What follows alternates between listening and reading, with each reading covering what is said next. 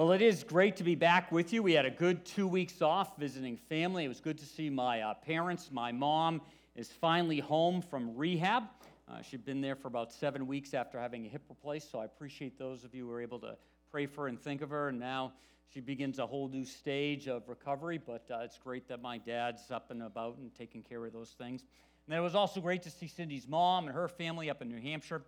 So we just really appreciate a church family that gives us time away to replenish, rejuvenate, and get ready to get back into it when we get back here. So we're really thankful for that time away. And how did that get up there? I don't know. Excuse me. So anyway, but let's keep going on. Don't be distracted by that. Who did that? Anyway, you know, we are in our Born in the USA series. And we're wrapping that up in the next couple weeks. We're going to be talking about prayer. And then when we finish that, we're going to take 2 weeks. And two of the messages you did not hear from Craig Frischel last week and the week before. Two of his 4 parts in this series we're going to cover those week. I'm going to use his outlines. I think he has some really good things to share with us through that.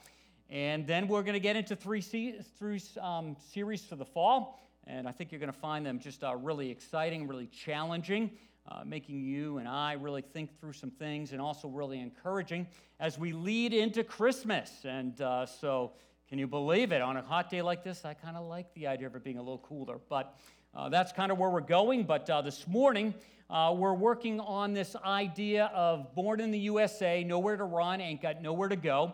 And today we're going to look at prophecy. And prophecy can be one of those subjects that is kind of a little out there at times. Sometimes it seems really in our faces.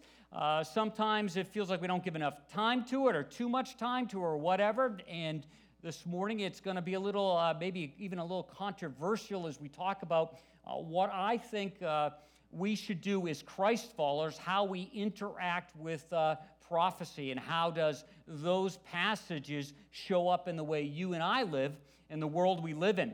And again, Daniel teaches us that we just don't have to survive in the world we live in, we can thrive. And his situation was so much more difficult than ours. He doesn't pull back, disengage from society. He actually leans into his culture and points to Christ, or actually points to God, in such a way that it's very powerful. And I think that same opportunity is available for you and me. So let's begin our time in prayer, and then we'll jump into this subject. Gracious Heavenly Father, we just thank you for your love for us.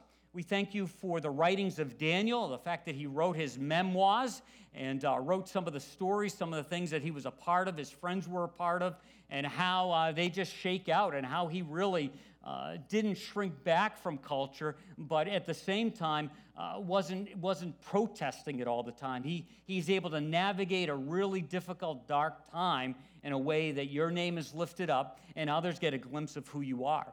And then there's also this section on prophecy where you give him a glimpse of future things. And so as we start to think about looking at that, we just ask for your wisdom. We also think of some of the other churches in our area that are gathering in the next hour or have already gathered. Lord, we think of Finger Lakes Fellowship with Jerry up in Seneca Falls, and we pray for them this morning. We think of Calvary Chapel with Ray in Seneca Falls, and Lord, we just ask that they're having a good morning. We also think of Living Hope as they have a new pastor, Fred, and we just ask that as they continue to walk through that process and discover who each other are and all of that, we pray that they would just be good years ahead for them. We also think of Dave up at Waterloo Baptist Church as they have their service today. We think of Dale out at Assembly of God in Geneva. And then moving this way, we think of our friends down in Interlaken. We think of the Interlaken Reformed Church with Dave. And we also think of First Baptist in Interlaken with Jesse as he officially becomes their full-time pastor. So we just thank you for these other churches and the many others that are gathering in this time, in this space.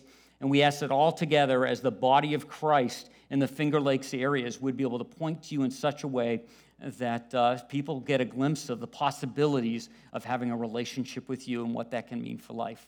So we thank you. In Jesus' name, amen. Well, today's subject is prophecy. And again, it might be one of the most controversial messages of the series, but that's okay. Some may find themselves conflicted over the conclusions. Some may say, I've never even thought about that. But if you've been in church world just a little while, 2-3 years, you start to hear some of these ideas, some of these concepts. And some of these concepts are met with encouragement and excitement, and some of these concepts are met with fear and just afraid, and what does that really mean?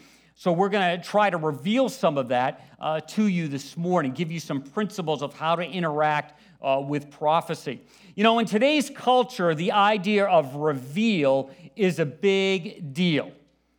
We had that TV show that's no longer on. It would be Home, Makeover, Home Edition. And they would always say at the big reveal, what would they say?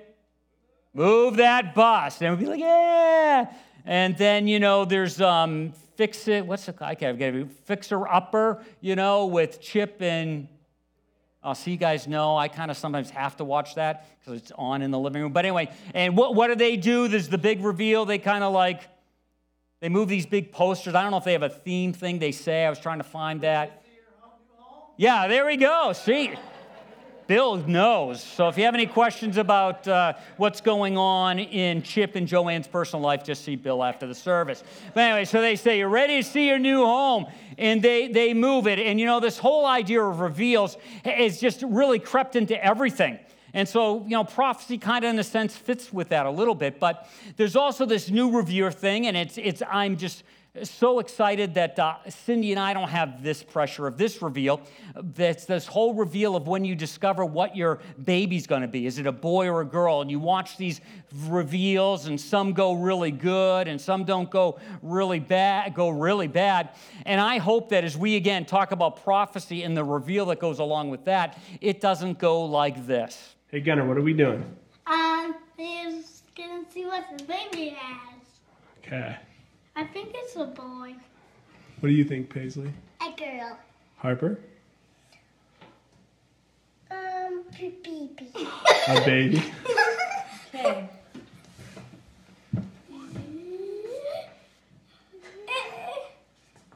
It's a girl!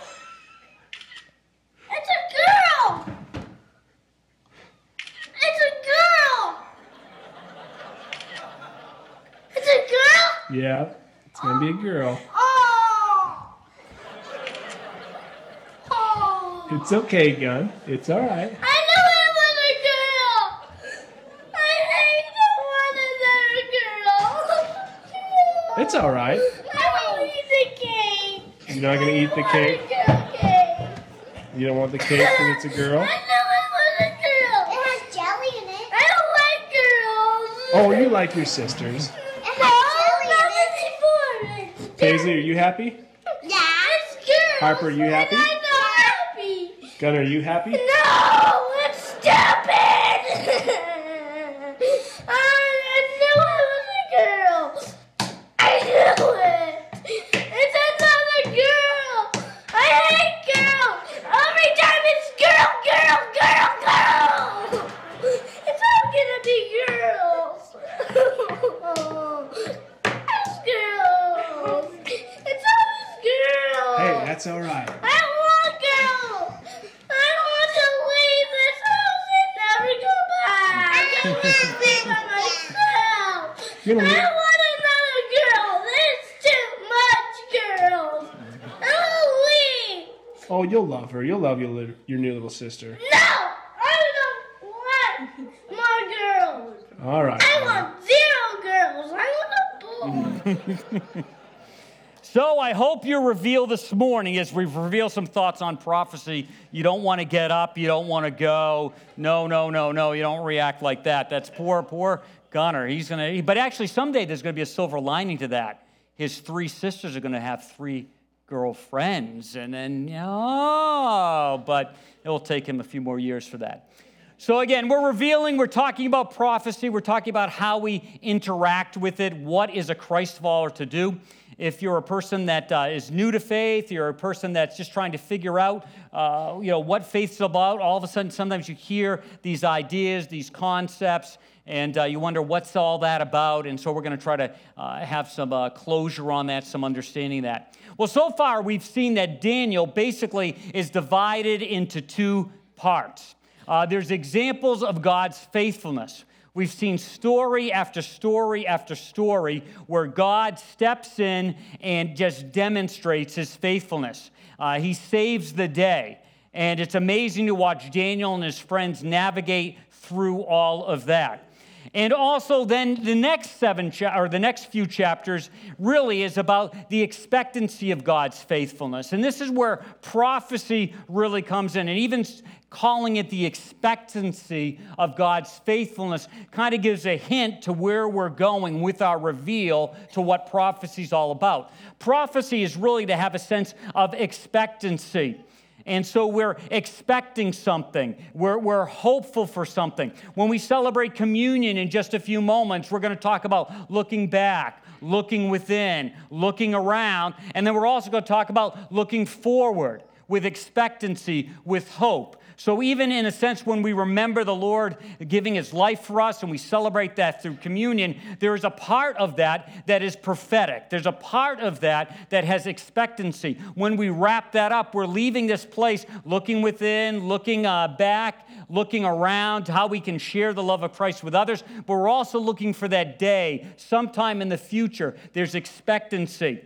And really, the aim of Daniel really boils down to this, the whole book, both sections, the stories, the accounts, and also the prophecy. The aim of Daniel really is to provide hope and confidence in God despite the darkness or the darkest of times. And all of us have experiences like that. All of us have moments where it seems dark. Sometimes it's just a personal experience. Wow, life really is weighing me down. It is heavy. It is hard. Sometimes we look at our greater world, we see the evening news, and we just go, wow, could it get any darker? Could there be any worse situations going on? And so the hope of Daniel, or the advice of Daniel, is really, as he writes his accounts and shares some of his dreams that he had, is to give us hope and give us a confidence that God is still on the throne, God is still aware, God is still working, even when times are really dark. So as we look into prophecy, we come in, how does that fit with all of that? Now, I want to give you just a little taste of prophecy by going again back to Daniel, and we're going to look at Daniel chapter 7. And if you want to really catch up, Eric already mentioned this. There's a number of ways you can do that. 2 weeks ago, we talked about Daniel in the lion's den, and the prophecy we're going to be looking at right now is probably 14 years before that happened. So you've got the stories, and then he kind of has, here are some of the things, here's some of the visions, here's some of the dreams that God gave me, and there again, they're pointing to hope and confidence and trust. And so I'd like you to turn to Daniel or open up your Bible to Daniel chapter 7.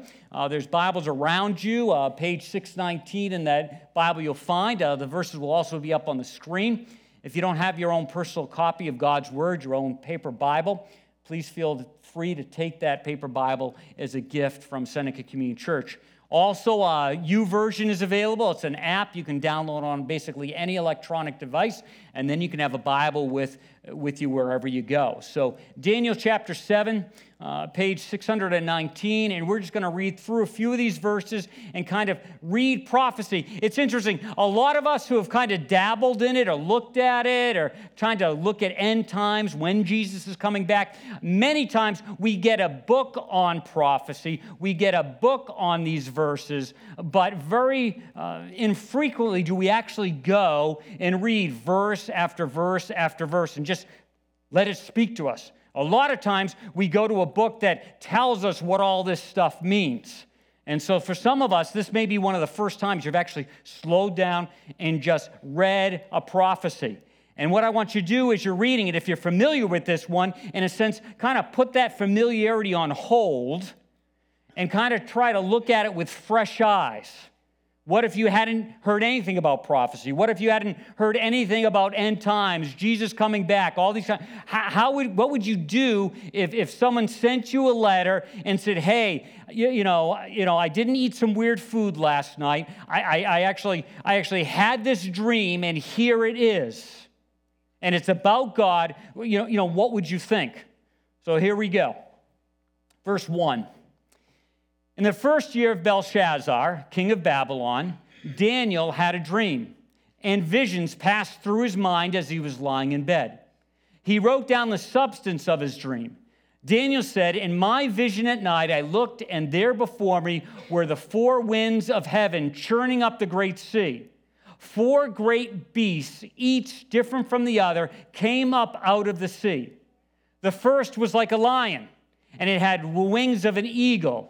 I watched until its wings were torn off, and it was lifted from the ground so that it stood on 2 feet like a human being.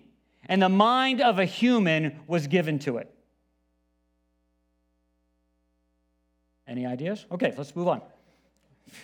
Don't eat pizza, Daniel, before you go to bed. All right. And there before me was a second beast, which looked like a bear. It was raised up on one of its sides, and it had 3 ribs in its mouth between its teeth. It was told, get up and eat your fill of flesh. After that, I looked, and there before me was another beast, one that looked like a leopard, and on its back it had 4 wings, like those of a bird. The beast had 4 heads, and it was given authority to rule. Just imagine, this is when your child has this dream, they're sleeping in your bed with you tonight. You know, it's just, this is a horror dream. Daniel sees this. He experienced this dream. After that, in my vision, at night, I looked, and there before me was a 4th beast, terrifying and frightening and very powerful, worse than the others. It had large iron teeth. It crushed and devoured its victims and trampled underfoot whatever was left. It was different from all the former beasts and had 10 horns. While I was thinking about the horns, there before me was another horn, a little one, which came up among them, and the 3 of the first horns were uprooted before me. The horn had eyes like the eyes of a human being and a mouth that spoke boastfully. As I looked, thrones were set in place, and the Ancient of Days took his seat. This is probably the first moment I go, I kind of know what that is. In other places, if you've been in the Bible before, the Ancient of Days describes God the Father. And so now all of a sudden I recognize, up to this part, it's just wild. This is crazy. And all of a sudden, Ancient of Days, that must be God. Takes the seat. His clothing was as white as snow. The hair of his head was white like wool. His throne was flaming with fire, and its wheels were all ablaze. A river of fire was flowing, coming out from before him. Thousands upon thousands attended him. 10,000s times 10,000s stood before him. The court was seated, and the books were open. This seems like maybe the judgment. Words that the horn was speaking. Then I continued to watch because of the boastful words the horn was speaking. I kept looking until the beast was slain and its body destroyed and thrown into the blazing fire. The other beasts had been stripped of their authority, but were allowed to live for a period of time. In my vision at night, I looked, and there before me was one like a son of man, coming with the clouds of heaven. This really refers to Jesus. We would say that because if you look at other passages, he actually talks about himself being the Son of Man. So now if we're just reading it fresh eyes, without reading way into it, without adding stuff, just trying to make stuff up, we've seen really 2 characters, 2 individuals that we kind of can identify, like the Son of Man coming with the clouds of heaven. He approached the Ancient of Days and was led into his presence. He was given authority, glory, and sovereign power, and all the nations and people of every language worshiped him. His dominion is an everlasting dominion that will not pass away, and his kingdom is one that will never be destroyed. So what do you do with a passage like that? There aren't tons and tons of them in our scriptures, but there are ones. There are Daniel, Revelation, Isaiah, Ezekiel's temple. I remember I had to write a paper on Ezekiel's temple, and the gist of it was this going to be a real temple someday, or was this a figurative temple, and all these kinds of things. And I had to try to figure that out. What do we do with all of this? And it's interesting, when we're on the front side of prophecy, it is obviously extremely unclear. We don't know. Then when things happen, we can sometimes say, oh, I see this now. This connects with that. So, for example, as we look at the four beasts representing four kingdoms, it's pretty well established that these four kingdoms, first of all, the first one was Babylon. And if we were to take a look at Babylon, Babylon was symbolic by having a lion and eagle, and, it came and went. But in that moment, not really totally sure about that, but we would say today that was Babylon. And then the next beast, the bear, strong and fierce, not as agile, not as graceful as a lion or eagle, was the Medo-Persian Empire. And it's thought that those three ribs in his mouth may represent Egypt, Assyria, or Babylon. But again, you're realizing that after the fact. Before the fact, you'd be like, I have no idea. And then we get to Greece, which would be the third kingdom. Like a leopard, it was cunning, it had agility. And those animals seem to go along with that. And if we look at some other passages, we'll see that it came, their leader died with no offspring, young. And we would say that was Alexander the Great. And we would say the four horns and other passages that talk about this were the four generals that took things over after he was gone. But on the front side, it could be an educated guess, but it would be a guess. Now, as we look back, we say, hey, I can see that. It confirms that. And obviously, the last one we would say was probably Rome. Most people think it was Rome, but who knows? Maybe there'll be another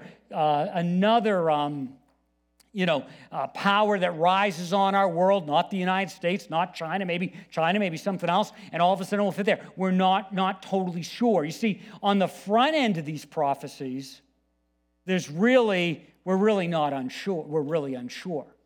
And you say, well, I've read some books and I'm pretty sure, and with all due respect, I want to say a lot of that is an educated, thought-through answer. But you can't be absolutely sure because it hasn't happened yet. You really can't be. I mean, it's interesting. Daniel, who I think had a better handle on the spiritual life and who God is and those kinds of things, Daniel really doesn't understand the details. He actually will come back and ask, what does this mean? What does that mean? And what's interesting is the answers he gets are not detailed. I mean, every time I think of prophecy, I go, well, let's see, where's Iraq in this? Where's the Soviet Union? Where's this? And Daniel doesn't get those answers either. And Daniel was the one that had the vision. I mean, it would be vivid in his mind. So Daniel didn't understand the details. We see that in verse 15 where it says, I, Daniel, was troubled in spirit, and the visions that passed through my mind disturbed me. I approached one of those standing there and asked him the meaning of all this. So he told me and gave me the interpretation of these things. And that's where he says, the four great beasts are four kings that will arise from the earth, but the holy people of the Most High will receive the kingdom and will possess it forever. Yes, forever and ever. And it's interesting. I think Daniel's like, okay, that's great. That's a great answer, but I want more details. I want more. I want more. That's not enough for me. So then he comes at it at a different angle. In verse 19, he says, then I wanted to know the meaning of the fourth beast. That was the most scary. And so he wants to have a little bit more understanding of that. And again, we're going to see that the angel or whoever was standing there next to him doesn't give him all the details, just gives him a little bit. Later on, he's asking questions again in chapter 12. He says, I heard, but I did not understand. So I asked my Lord, what will the outcome of all this be? He replied, go your way, Daniel, because the words are rolled up and sealed until the time of the end. And there is this idea that when we come to prophecy, it doesn't mean we shouldn't look at it. It doesn't mean we shouldn't be aware of it. It doesn't mean we shouldn't study it. But there is this piece that is hidden, that is rolled up until it is unrolled. And sometimes you and I can take these things and build more onto it than even Daniel was able to build on. Daniel didn't really understand. And the bottom line keeps coming back is there's going to be dark times. There's going to be bad stuff going on. There's going to be powers, and there's going to be nations, and they're going to be horrific, and they're going to be tough, and they're going to be hard. And then God wins. That's really the bottom line. It's not the details. It's not investing all this energy, and sometimes I feel, and I'm not to pick on anybody, but sometimes I feel we invest sideways energy. We invest all this energy trying to figure something out that I don't think God really intended us to figure out. What he wants us to know is when crazy things are happening, when the world seems its darkest. Personally, worldwide, remember, I win. I have the answer. And so, yes, it may be interesting. It may be good discussion every once in a while, but to have it be the heartbeat of your direction in your spiritual life, you don't necessarily understand those things. Daniel didn't. Peter writes this, concerning this salvation, the prophets who spoke of the grace that was to come to you, searched intently and with the greatest care, trying to figure out the time and circumstances to which the Spirit of Christ in them was pointing when he predicted the suffering of the Messiah and the glories that would follow. It was revealed to them, but that they were not serving themselves, but you, when they spoke of these things that now have been told to you by those who have been preached the gospel, the good news to you by the Holy Spirit sent from heaven. Even angels longed to look into these things. Again, this idea, there's this mystery part, and that's not so you don't engage, but there are some things you and I are just not going to know. What Daniel needed to know is what we need to know. Evil, bad times, God wins. That's where we put our energy. That's where we put our peace. That's where we put our satisfaction. And yes, it may be intriguing, and yes, it may be interesting to pick up the latest read or whatever, but if you went back to someone who had been a pastor for, let's say, maybe 20 years ago, 30 years ago, and you looked at their library, they could have tons and tons of these kinds of books that now are out of circulation because all the little thinking didn't happen. You know, it's interesting that in Scandinavia in the early 70s, there was this mega computer. Probably not any powerful than your phone right now that's in your pocket. But back then, it was the biggest deal thing. And they called it the Beast because it was so big. And when that started to get out there, they said, that's the beast. That's what's going to control everything. And probably now that thing is probably in some could fit in a room this big, but it's probably someplace and turned off.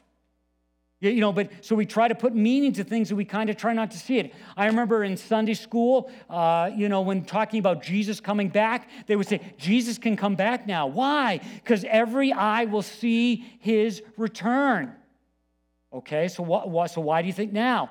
Well, think about it, David. Think about it, class. What do we have today that nobody had back in Jesus' time or even 50 to 100 years ago? What didn't we have? TV. The evening news. You can see whatever's happening all the way around the world. Of course, I didn't realize back then that, yes, the United States and Europe all had TVs, but in the Amazon jungle, they didn't have TVs. But now today they do. I've been to the Dominican Republic and some of these places, and you can go to these places that you go, wow, how can they survive here? And you hear TVs. They at least have a TV and with their dirt floor. It's kind of amazing. But again, back then it's because we got TVs now. Well, maybe not. And so they build a whole theology, a whole way of living, a whole way of looking at their life over something like this. The bottom line is things are going to get bad, really bad, and God's going to come back and save the day. Daniel, this is the end of the matter. I, Daniel, was deeply troubled by my thoughts, and my face turned pale, but I kept the matter to myself. And for him, he could not reconcile what he saw. He asked, he got a little bit, but not that much. And that kind of settled the matter. He realized that God was in control. First part of Daniel, first part of his life, well, his whole life into his 80s. Bad times, God comes through. Bad times, God comes through. Prophecy, bad times, God comes through. You see, they all anticipated great trouble, all these prophecies, followed by God's rescue. And so we need to be thinking about that as we're thinking about when we look and engage with prophecy. At that time, Michael, the great prince who protected your people, will arise. There will be a time of distress, such as not happened from the beginning of nations until then. But at that time, your people, everyone whose name is found written in the book, will be delivered. Bottom line, I'm not saying you shouldn't know about these things, you shouldn't investigate these things, but you need to take it with a grain of salt. Because again, we could go back, every generation has the books and connects all the dots. And now, a generation later, none of that was accurate. None of it was accurate. I remember hearing about the 10 common states, in Europe, these countries get together. That's going to be the 10 horns and all this kind of stuff. All of a sudden there was 10, then there was 11, now there's 12, there's 13. Now, it goes back and forth. You just don't know. Bottom line, it's going to get bad, and then God's going to deliver. Daniel 2, again, talks again about these concepts. Jumping right. So what are some of the prophecy takeaways we can get? And I'm going to fly through this, but you're going to get these ideas so you can think about it and wrestle with it and maybe have some more questions about it. First of all, prophecy produces reassurance and encouragement. It's reassurance and encouragement. So he told me and gave me the interpretation of these things, talks about the 4 great beasts, and then says, the Most High will receive a kingdom and will possess it forever, yes, forever and ever. So be reassured and be encouraged. When you walk away from a prophecy, that's what you do. And that's even what Paul says in 1 Thessalonians. Usually I read the first few verses before this, but I want to start with this. It says, therefore encourage one another with these words. Now I will read to you what it says before that. What are we supposed to do with that? What are we supposed to do with these future pullback? Something's going to happen. What do we do with that? Verse 13, it says, brothers and sisters, we do not want you to be uninformed about those who sleep in death, those who have died. So you do not grieve like the rest of mankind who have no hope. I love this passage when I'm at a celebration of life, when I'm at a funeral, and the person knows Christ. I read this, and it's to give them the hope that they don't have to worry about death. That person, if they've said yes to Christ, is with Christ. And so Paul is saying, encourage each other with these words, and here are these words he gave first.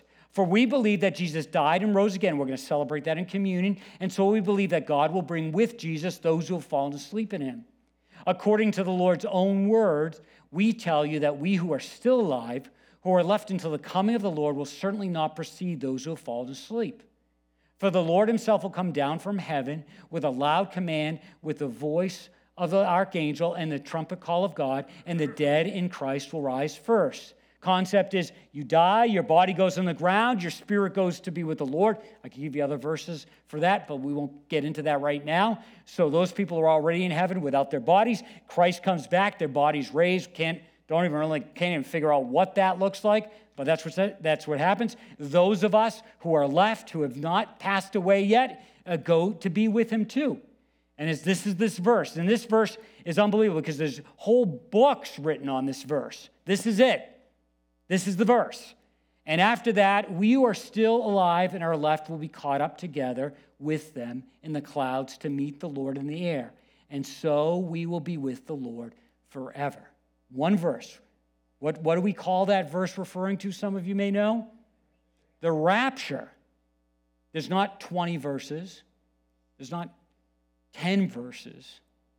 There's one verse. I totally believe that. But I don't know if I could write a 500-page book on that one verse. I remember when I was a kid, when I was like 10, maybe 8 years old, and this movie came out, A Thief in the Night. Anyone seen that movie? Wow, they shouldn't have let a 10-year-old see that. It scared me to death. And then more recently, we had the Left Behind movie and those series. That just taught me, always check and make sure your pilots are Christians, just in case, you're flying someplace, and then, that kind of thing. But just watch these openers. Coming in from all over the globe, confirming it as true. The event seems to have taken place at the same time all over the world, just about 25 minutes ago. Life was filled with guns and war, and everyone got trampled on the floor. There will be no place to hide. A thief in the night. I wish we'd all been ready. Now to the screen comes a powerful story of Bible prophecy. I know what's going on is evil, but I'm not going to join it. A Thief in the Night is coming from Mark IV Pictures in color. Please do not reveal the ending. Hello? Hi, Mom. Chloe, welcome home. So is everything set for Dad's surprise party? He got called into work. Can I buy you a coffee? I'm waiting for someone. My dad. Hi, sweetheart. Hey. Welcome aboard PanCon Flight 257 to London. Flight time today will be 6 hours and 30 minutes. I love you.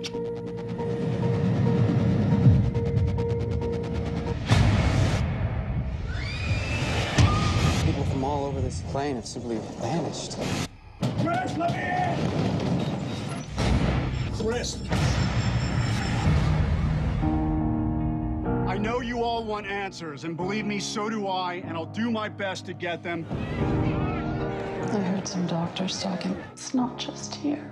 It's all over the world. One of these days, the sky's gonna break. Chloe, are you okay? Yeah, but Mom and Raimi, they're both gone. Irene knew this was coming, the way it happened. How could she know that? Dad? Looks like the end of the world. One of these days, the sky's gonna break, and everything will escape, and I'll know. Now, some of you may know these terms. I personally am a pre-trib millennialist. But I realize that may not be exactly accurate. Until it happens, I won't know. Now, some are mid-trib rapture people. Some are post. I'd rather be pre-trib. It just feels better. But, right, feels great, doesn't it? But I don't know. From that one verse, all I know is this: encourage one another that you, if you've placed your trust in Christ, are going to be okay. You're going to be all set. Don't fight about this. Yes, have a position, have a view, have a thought, but don't let it be like the theme of our world. The theme of the world is Christ gave his life so we could have new life. And someday we'll completely experience that when he comes and sets everything right. You see, prophecy confirms that God is on the move. It's not to satisfy our curiosity. It's not to find out all those details. To know this, to know this, to know. It really isn't that. And again, we can go back generation to generation to generation. You ever heard of a guy named Mussolini? They thought he was the Antichrist. He was raising the Roman Empire from the ashes. It's in Italy, Rome. He even had some documents that had 666 on it. There was a whole, well, obviously that wasn't the case. It's not bad to wonder about those things, but I mean, there was a whole drive that he's the guy. Even John had questions about prophecy. John the Baptizer, John the Baptist. You remember he baptizes Jesus. Jesus identifies himself with us. We get baptized to identify ourselves with him. And things aren't going well in a sense. He's in prison. Jesus doesn't seem to be doing everything that he thought the Messiah should be. And so he sends some of his buddies, sends some of his group to find out, Jesus, are you really the Messiah? John the Baptist heard the voice of God say, this is my son, whom I'm well pleased, when he came out of the water. And so how does Jesus use prophecy? To confirm that he is the Messiah. He says, go back, report to John what you've heard and you've seen. The blind receive sight, the lame walk, those who have leprosy are cleansed, the deaf hear, the dead are raised, and the good news is proclaimed to the poor. If you go back to Isaiah, the description of the Messiah are those ideas. And so he says, John, that prophecy confirms who I am. Jesus himself, I'm telling you now before it happens so that when it does happen, you will believe that I am who I am. Over and over, Jesus tells them, I'm going to suffer, I'm going to die, and they just didn't get it. You see, prophecy isn't designed for our curiosity factor, even though I'm very curious. It's to confirm that he is God and that he is Jesus. You see it again happening in Revelation. We're not going to go through all these verses, but it talks about all these things. And yes, it's good to be aware of this stuff. It's good to understand it to some extent. But we're not going to know for sure. It's to confirm. It's to say, wow, this crazy thing just happened. It rocks my faith. Well, no, the scripture speaks about that happening. But on the front end, we're not going to know absolutely. And some may say, wow, that's terrible. What are you saying? It's just, it was not designed. Daniel didn't know. The disciples didn't know. No one got it right the first time. Why would you get it right the first time? Why would I get it right the first time? Why would I be able to read one verse, 3 verses, and come up with a whole thing about, and be able to draw it all together immediately? Again, it's fun read. If you've read the Left Behind series, it goes all over the place. It's book after book after book. How many books are in that? 10, 20, I don't know. One time someone who was really into it, I said, I've got the final book of the Left Behind series. They said, oh, really, you do? Yeah, it's the final one, no more. And I handed him a book that was Star Trek, because there's like 2,000 years in the future, because it just keeps going on and on and on. You see, no one got it right the first time. And again, Jesus speaks of this. I mean, just think of the Messiah. There's this concept that the Messiah comes as a lion and comes as a lamb. Over and over again. Genesis speaks of the Lion of Judah, referring to Jesus. In Jesus' day, they expected the Lion of Judah. They got the lamb. And aren't we glad we got the lamb? Because if we didn't get the lamb, there wouldn't be a setting right of our hearts. There wouldn't have been a payment for our sins, our disobedience. We needed the lamb first. And now we hope for the lion. But if it had been any other way, it would not work for us. We wouldn't be celebrating the Lord's Supper Day. It wouldn't have flowed out this way. But no one expected that. It threw everybody off that it would be a lamb, not a lion. Even though you can read about that in Isaiah and in Psalms. So what do we need to do? We need to avoid leaning on speculation. I think it's okay to speculate, but don't lean on it. Don't build your identity on it. Because we don't know. Deuteronomy read, God, our God, will take care of the hidden things, but the revealed things are our business. It's up to us and our children to attend to all the terms in this revelation. In other words, there's these things that God hints to, points to, encouragement, confirm things, and then there's these secret things. So we just kind of go, those are things I don't totally get. I read through Daniel chapter 7, 8, 9, and so on, and I see maybe, but those are kind of the hidden things. But then there are the revealed things. There's no doubt things. The things that say, love like Jesus. What does that mean to love like Jesus? What's the nuance? Do I do it here? Do I do it? No. It's obvious. Mark Twain even said, it ain't those parts of the Bible that I can't understand that bother me. It's the parts that I do understand. Think on that for a little while. Proverbs tells us not to add anything. Other passages don't add anything. Sometimes when we lean on speculation, we're leaning on something, we're adding something. You wouldn't want a doctor taking care of your health concerns leaning on speculation. Well, maybe this will work. Maybe this is not. You want a little more concrete than that. You wouldn't want him making things up as he goes. Let's try this. Let's try that. You wouldn't want that. We have to be careful when it comes to this subject of prophecy and times. It doesn't mean that we run from it. It doesn't mean that we don't ever talk about it. But we don't lean on speculation.